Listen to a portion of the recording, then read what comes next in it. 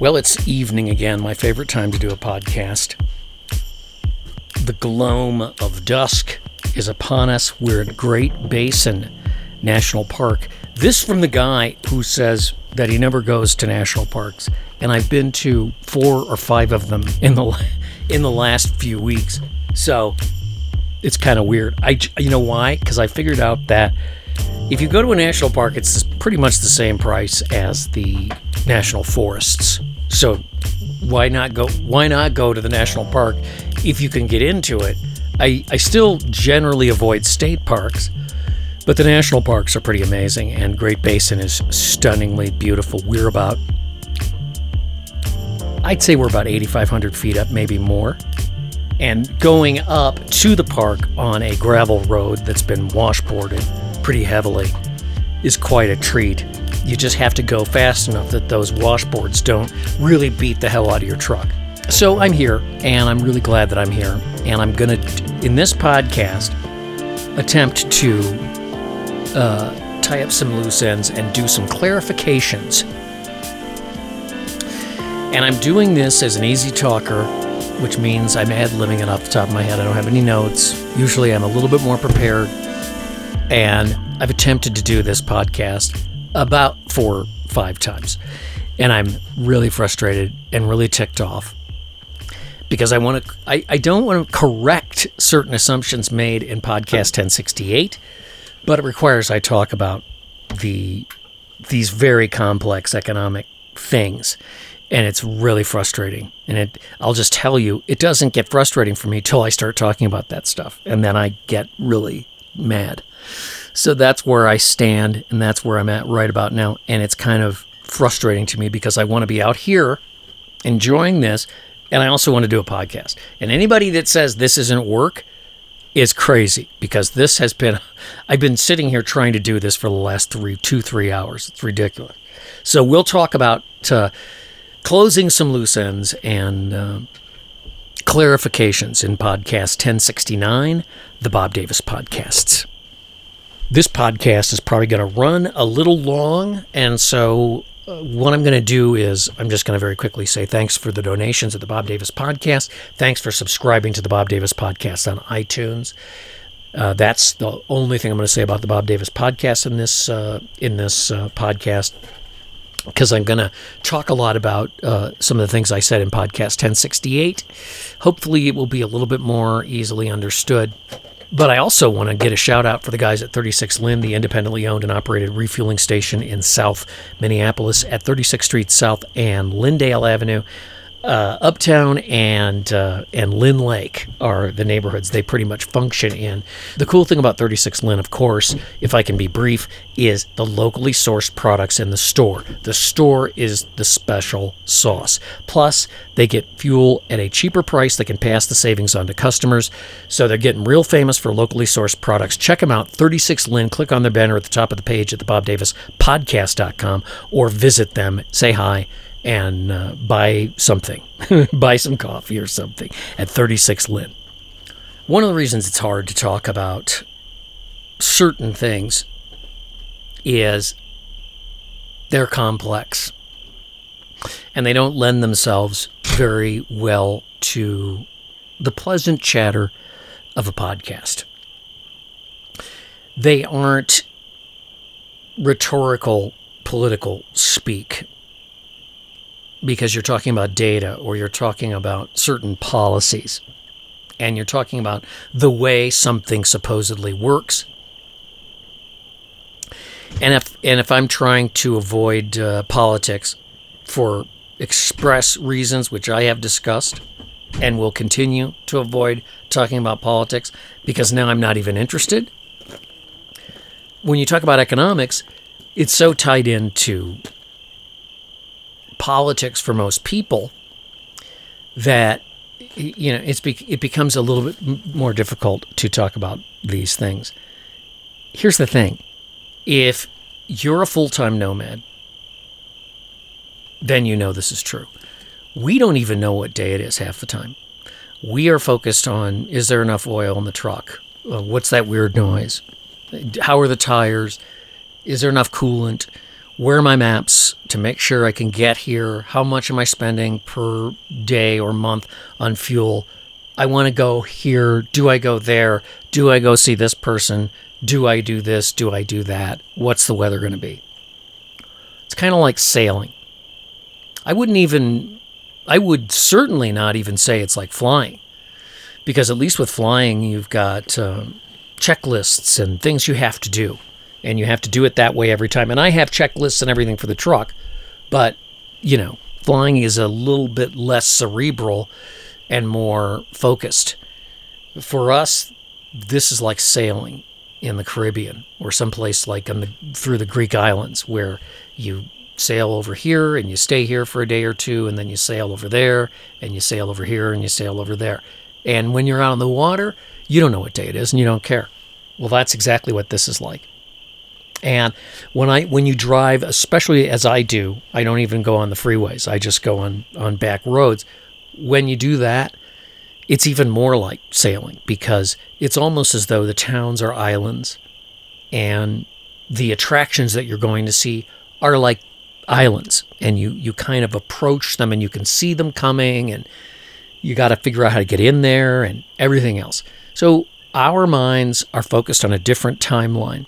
We don't operate on a Monday, Tuesday, Wednesday, Thursday, Friday, Saturday, Sunday approach. We don't operate 9 to 5. We don't operate with it's noon, time for this, or it's 4 p.m., time for that, or better leave at 5 because better leave at 7 than at 5 because the traffic is terrible at 5, that kind of thing.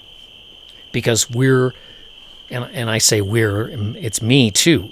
I'm out, at Great Basin or Zion, or I'm traveling on a highway where yesterday I was on a highway from Delta City over to near, I guess it's Ely, Nevada.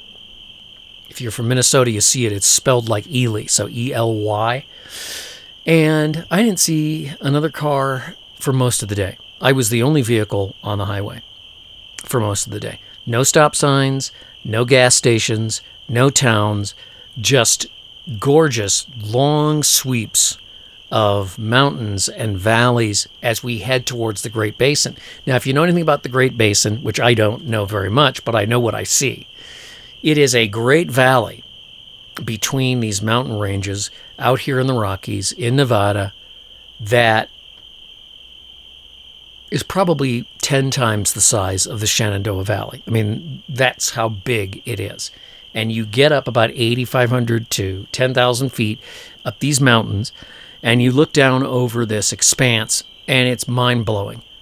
There's so much visual data that you can't think. You just can't think. It's amazing. And why would you want to? Because you just take it in. This is why I always rage about people. I don't really rage, but I get a kick out of people who go to these places and roll up and jump out of their car and take pictures and take selfies and then jump back in the car and roar down the road because they only have 3 days in Grand Canyon or whatever. So they got to get the most out of it. And you can't. The only way you can get the most out of it is just to stand there and look, and you look and you can't, your brain can't fathom the distances. So, for example, when you stand and look down over the Grand Canyon and you see, I guess that's the Colorado, I don't know what river that is, but you see those rivers, they look like streams, and somebody says, you're 5 miles up. That's 5 miles away. You look down and you see this and it's 5 miles away. And it blows your mind because you can't imagine that it's that far. And you get down there and those rivers that look like streams are huge and moving very high and very fast most of the time. And so it was yesterday when I was just going to turn into the park and I saw a sign that said Phillips 66, 6 miles. And I had gone down about a quarter and I thought, well, I'm just going to top off just in case, because if I have to go back, then I'm going to be below half, and I don't like to be below half given the prices right now. I'm driving along and you can see it says 6 miles, and I could see where this truck stop was 6 miles away because there's no other buildings. It's just 6 miles away. And I drove down there. I get down there And I pull in. It's a truck stop and casino right at the Nevada border. And I go, I've been here before. And I had been there before. And what's interesting is I don't remember when. Could have been 3 years ago, 4 years ago, 5 years ago. This happens to me a lot right now. So I guess I'm telling you all this just as a way of saying that it's hard to talk about these hard, specific, detailed, complicated issues when you are living in a dream world. The other day, my friend Marianne Stebbins said, in response, she commented on one of the posts, and she said, is the one that, it was 1068, where the picture of Mobile Podcast Command under the double rainbow, and that was just north of Moab. And she said, and that was during the monsoon, and she says, your life, it's a pretty amazing experience, and it is a dream. So it's real hard for me to get to the point where I can take something as complicated as macroeconomics and simplify it to the point where a person that doesn't read that stuff and doesn't care about that stuff, but is concerned about high gas prices and high fuel prices and high food prices and scared about shortages or scared and worried about their future, especially in light of Podcast 1068, which I was not happy with. And I considered pulling, but I decided I'll just do another podcast. And I've been trying for the last 6 hours to try, or whatever, it's 3 hours to try to get this. And it's just because I'm living a dream world. You don't need the same mental skills to live in the dream world that you do to live in this complex, hard, and analytical, very left brain world of banking and finance, which we are all suffering the effects of. So I'm going to make yet another attempt in the second half of this podcast to get this stuff from Podcast 1068 clarified for you. All right, briefly, before I get into this complex economic thing, let me just say thanks to BU Enterprises for sponsoring the Bob Davis podcast. What is BU? I've talked about it for months. So BU Enterprises is a toolbox that you can use to basically get back in your body, get yourself under control, and make your life a little easier. They get on Zoom or they get on FaceTime and they can work with you. They can work with a group. They can work with your coworkers or a whole division of a company at once. It's breathing and stretching, and I did a session with those guys a while back, and as I said, I was shocked at the just little things that they had me do that made such a big difference in terms of my well-being. It's really a cool thing, and the special sauce here, I like to say all the time, is the fact that they can work with anybody, anywhere. So a lot of times you hear me talking about Minnesota businesses. You know, if you're in California, you can use BU. If you're in Utah, you can use BU. If you're in Florida, you can use BU.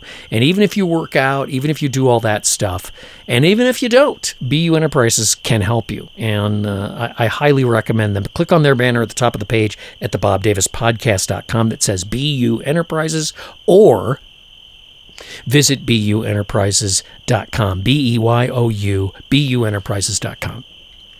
A little background. I've been doing these economic podcasts as kind of a series every now and then, going back to January of last year when we first started to experience the first flush of this great inflation that we are currently experiencing.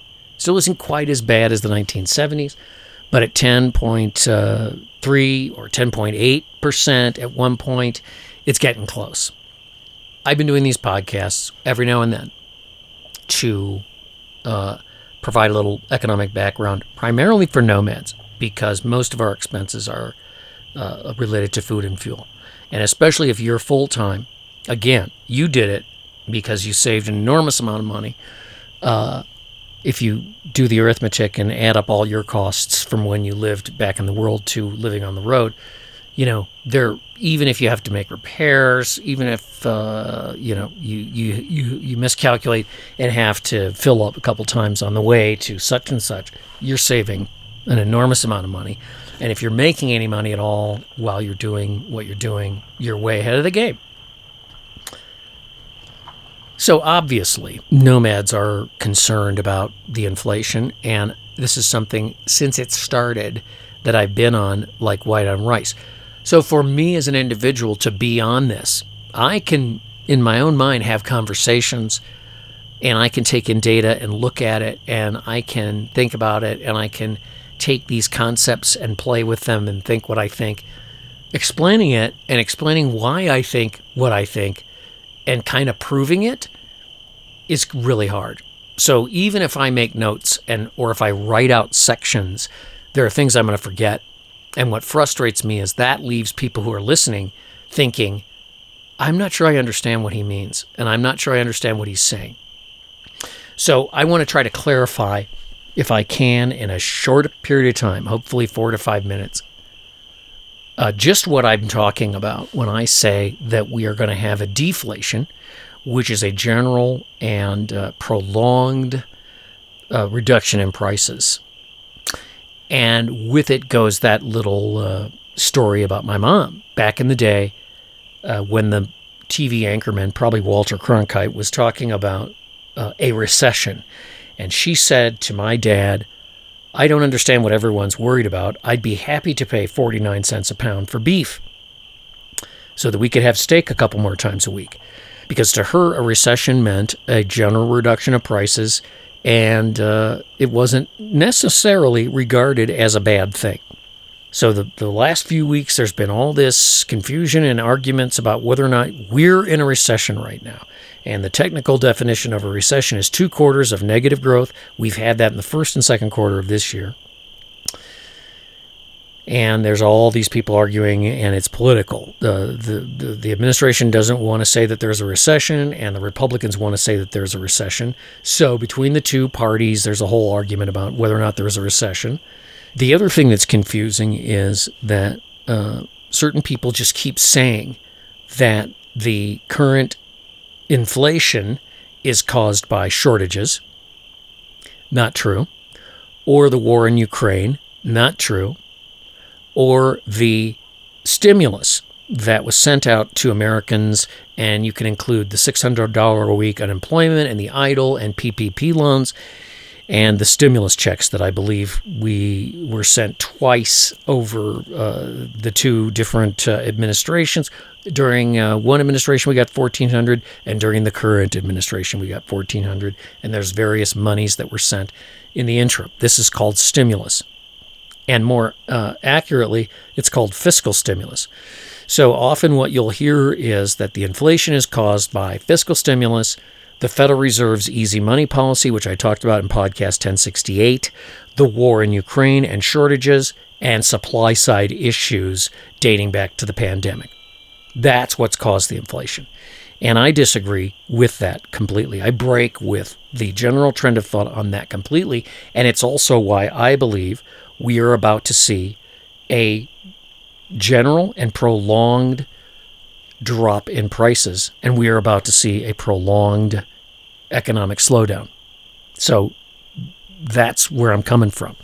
And let me say that, and I did say this in podcast 1068, that macroeconomists distinguish between something called fiscal stimulus, which I just described to you. This is the federal government building a road or a bridge and quote-unquote stimulating the economy because spending money supposedly stimulates demand, or building a bridge gives people jobs, then they go out and spend the money they make building the bridge. That's called the multiple effect of government spending. If you spend $1, you get $2 or $3 in return, and that's how you stimulate the economy. And that all stems from a guy named John Maynard Keynes, who believed that you should save your surpluses for a rainy day so that you can spend to quote-unquote prime the pump of animal spirits and get people out buying things again. Even if you have to pay people to move rocks from one side of the road to the other, that will work to get people out there and get the economy going again in the case of a recession. Monetary stimulus has to do with the Federal Reserve, which is a public-private partnership. It's a bank that controls 12 Federal Reserve banks and essentially regulates and controls the banking system. It isn't the only banking regulator, but the Federal Reserve has a lot to do with basically turning on and off the spigots. It also is mandated by law through Congress. So the president appoints Fed officials, and they're approved by the Senate, and the Congress itself stipulates what the Federal Reserve Bank is supposed to do, and the bank has to figure out how to do it. So one of the responsibilities of the Federal Reserve is to, quote-unquote, set interest rates, the rate at which money is loaned, first to the banks, and then the higher the interest rate, the higher you pay when you borrow money for your credit card or a car or something to that effect. So that is called monetary stimulus, when the Federal Reserve lowers interest rates in an effort to stimulate demand. And I just want to say that demand is a relatively new concept from Keynes. Classic economists do not recognize demand. There is only supply. So this idea that you spend money to stimulate demand is what has predicated all these things that have happened with the federal government, and everyone thinks it's caused inflation. One political party would expressly like to be able to say right now that fiscal stimulus is the result, has resulted in inflation, because they're not in power and they can blame it on the other team. The other team would expressly like to say that the inflation was caused by shortages and by the war in Ukraine, and these things are uncontrollable. But I believe that the inflation, all of the inflation, was caused by a very loose money supply for a number of years, dating back to the 2008 financial crisis by the Federal Reserve. They have held down interest rates to near zero, making money very easy. Now, here's where it gets complicated. When interest rates are at zero and they really don't stimulate the economy, the Federal Reserve will resort to something called quantitative easing. Quantitative easing is when the Federal Reserve Bank goes out and buys on the open market corporate bonds and mortgage-backed securities and other bonds, and in some way transfers all of that into the banking system. So this whole transaction takes place only within the banking system. It's not in the economy. The banks then take what they get out of that and they loan that out. So that helps interest rates actually be even lower. So in this way, the Federal Reserve creates money. They also create money, as a matter of course, on a year-to-year and month-to-month basis by keeping the system liquid, so that there's always credit and people can always get credit. Why? Because in 1973, something called Bretton Woods II developed. Bretton Woods I was the money regime, the monetary regime that existed at the end of World War II. Bretton Woods II is a new money regime in which the dollar is no longer tied to gold and just kind of floats. And in this way, the dollar, through credit, became the world's reserve currency. And in addition to that, it funds the whole credit system, which is what keeps the stock market alive. It's what keeps selling real estate. It's what keeps the businesses rolling, money. And when money is very, very easy, people borrow money and they do things with it, which may or may not be valuable.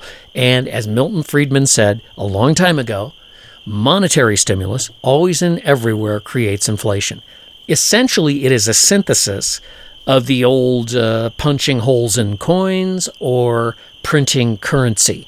We don't use that much currency in our country anymore. We use electronic money. And so the Federal Reserve creates electronic money through credit. And they do this by doing something called quantitative easing, which I said has been done for many, many years, and to the tune of $95 billion per month. Now, I put this in the blog, per month in capitals. The Federal Reserve has been buying securities to the tune of $95 billion a month for quite some time, years. I almost want to say more than 10 years. They tried to stop in 2019, and the president at the time had a fit because he said it would cause the economy to slow down, and we can't have a recession while you're running for president. So the Fed chair, Jay Powell, reversed course, and they continued quantitative easing. So let's fast forward to COVID, and so what do you do when inflation is raging and you're the Federal Reserve and you created it? you have to raise interest rates. And you have to end quantitative easing. And so $95 billion per month is coming out of the monetary system. This is called liquidity. In the monetary system, credit is liquidity. This is what runs the system and keeps the engine running. I can go borrow money to start a business. You can borrow money to buy a car. A major corporation can reschedule their debt. Some people can go out and borrow money and margin buy stocks or buy crypto or all of those things. This is what has caused the inflation, and this is what caused the big run-up in the stock market, known as this big bubble, which everyone is talking about bursting. So the point that I was making in 1068 is that the quantitative tightening is the reversal of quantitative easing. They're pulling out $95 billion a month. Every month for, until I assume until they retire all that debt on the Fed balance sheet by allowing these securities to mature. So the securities that are being held, which are used as collateral to generate the credit, blah, blah, blah, blah, blah, they're being allowed to mature and then retired on the Fed balance sheet. Sorry, that's complicated, but that's what they're doing. This is taking $95 billion of liquidity or credit out of the market every month. And so this is what's causing the markets to collapse. And people keep saying, well, he really doesn't mean it. They're not going to really do that. The other thing I was trying to make a point in 1068 is that these securities maturing are finally maturing at the full $95 billion rate in September and October. So you're going to really see the crunch in the next 2 months, and that's why I called it a turning point. So without that credit, you're going to see a general slowdown in business, and that's what you hear a lot of these analysts talking about. And that's the key thing.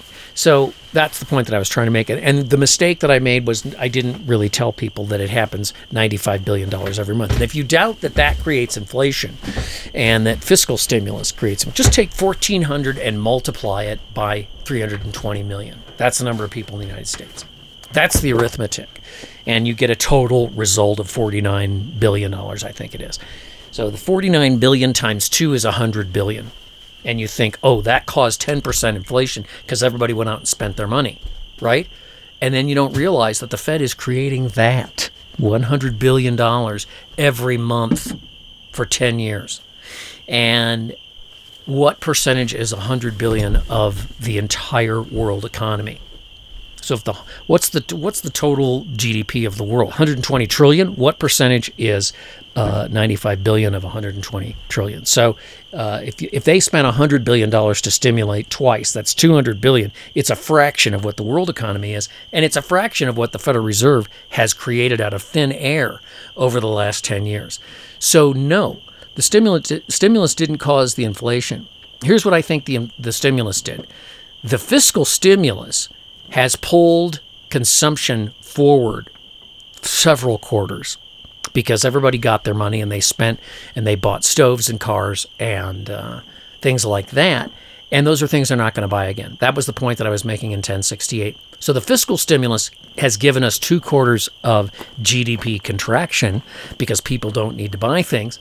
And on top of that, you have high prices also adjusting behavior. That's a point that I made pretty well in podcast 1068. Because they're adjusting their consumption. So now suddenly demand has become the issue in inventory with retail and in the fuel business at gas stations and oil. And if you look at the price of crude and the price of West Texas Intermediate as well as Brent crude, you're seeing the prices come down. And now suddenly you're hearing the Saudis talking about not producing the same amount of oil. Why? Because they don't want to store oil, because that means they're going to have too much oil on the market, and that's going to cost. What the fiscal stimulus did was it pulled consumption forward. So that's yet another reason why we're going to see lower and lower prices. And that was the whole point that I made, because it was for nomads to take heart, because I think fuel is going to come down substantially. And it has been mitigating. So we've seen disinflation, basically a reduction of prices within the rate of inflation, or a moderate reduction in prices. We haven't seen deflation yet. We're starting to see deflation in the stock market. We're starting to see deflation in retail markets, but nothing as significant as we're going to see in the months after this fall, October, November. We're going to start to see real deflation. And I also made the statement, because you hear a lot of people talking about hyperinflation. Let's take Germany as an example in the interwar period.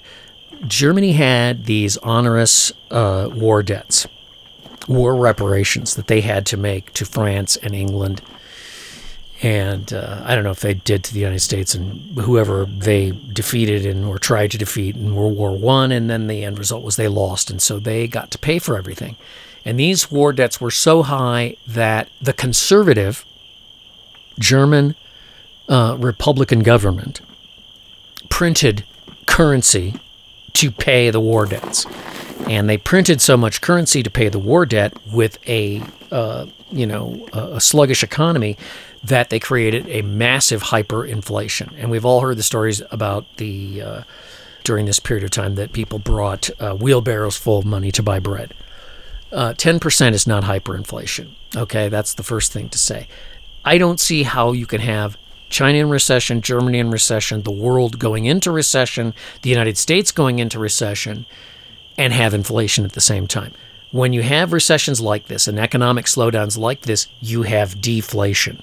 The reason people think there's going to be hyperinflation is they all think, and they're buying stocks according to what they think the Federal Reserve is going to do, not according to what somebody's earnings statements were, not according to the idea of, hey, this is a great company, we should buy their stock because it's going to be wonderful when they start making this product or whatever it is, or oil companies because of this, that, and the other thing, or green energy, or whatever you're into. This is literally tea leaves and people buying stock based on tea leaves. So the market is still frothy. And it still probably has another 30 to 50% to go if you listen to some people, just because they're pulling the slats out from under the market. And they want to do that so that they push the market and the economy into recession, because that will douse the flames of inflation.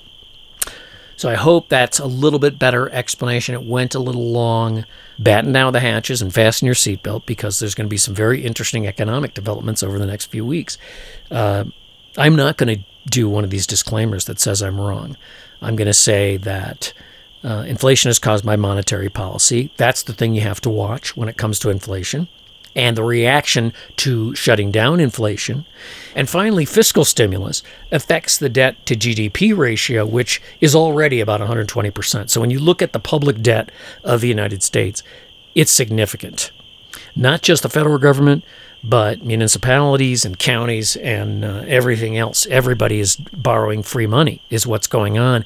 Very dangerous. And the fiscal stimulus, whether it is the latest bill passed or another bill passed or a bill passed by this party or a bill passed by that, tax cut bill, whatever you want to say, these are all Keynesian in that they purport to take government fiscal spending and use it as stimulus for the economy. And there is a negative multiple associated with it over time.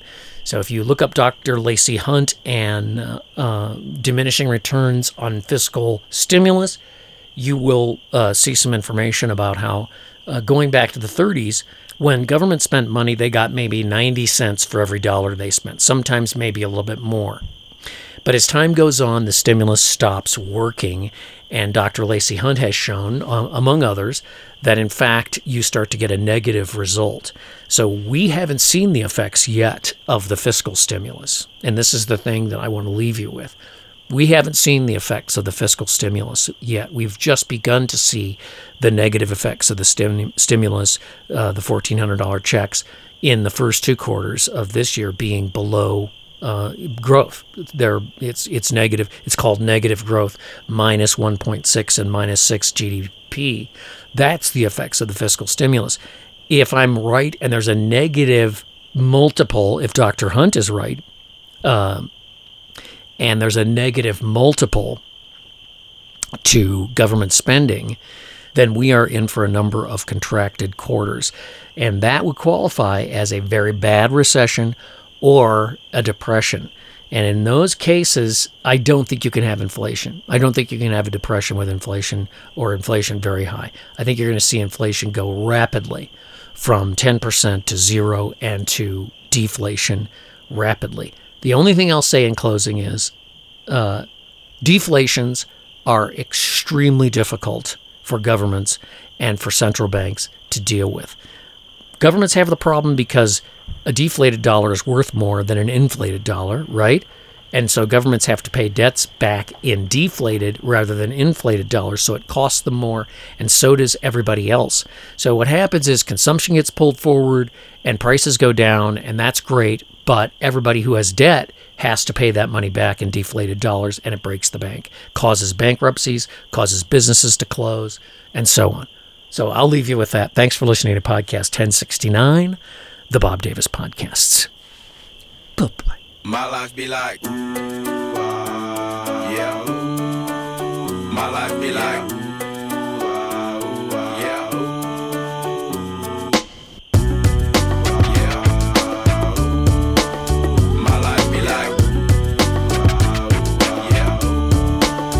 My life be like times like these that make me say, yeah. Lord, if you see me, please come my way. Like leaving breadcrumbs all when I stray. Yeah. Well, I'm sacrificing the price you pay. Living like a figure tale. Sometimes I fall, I slip. Yeah, more feelings I be more like you.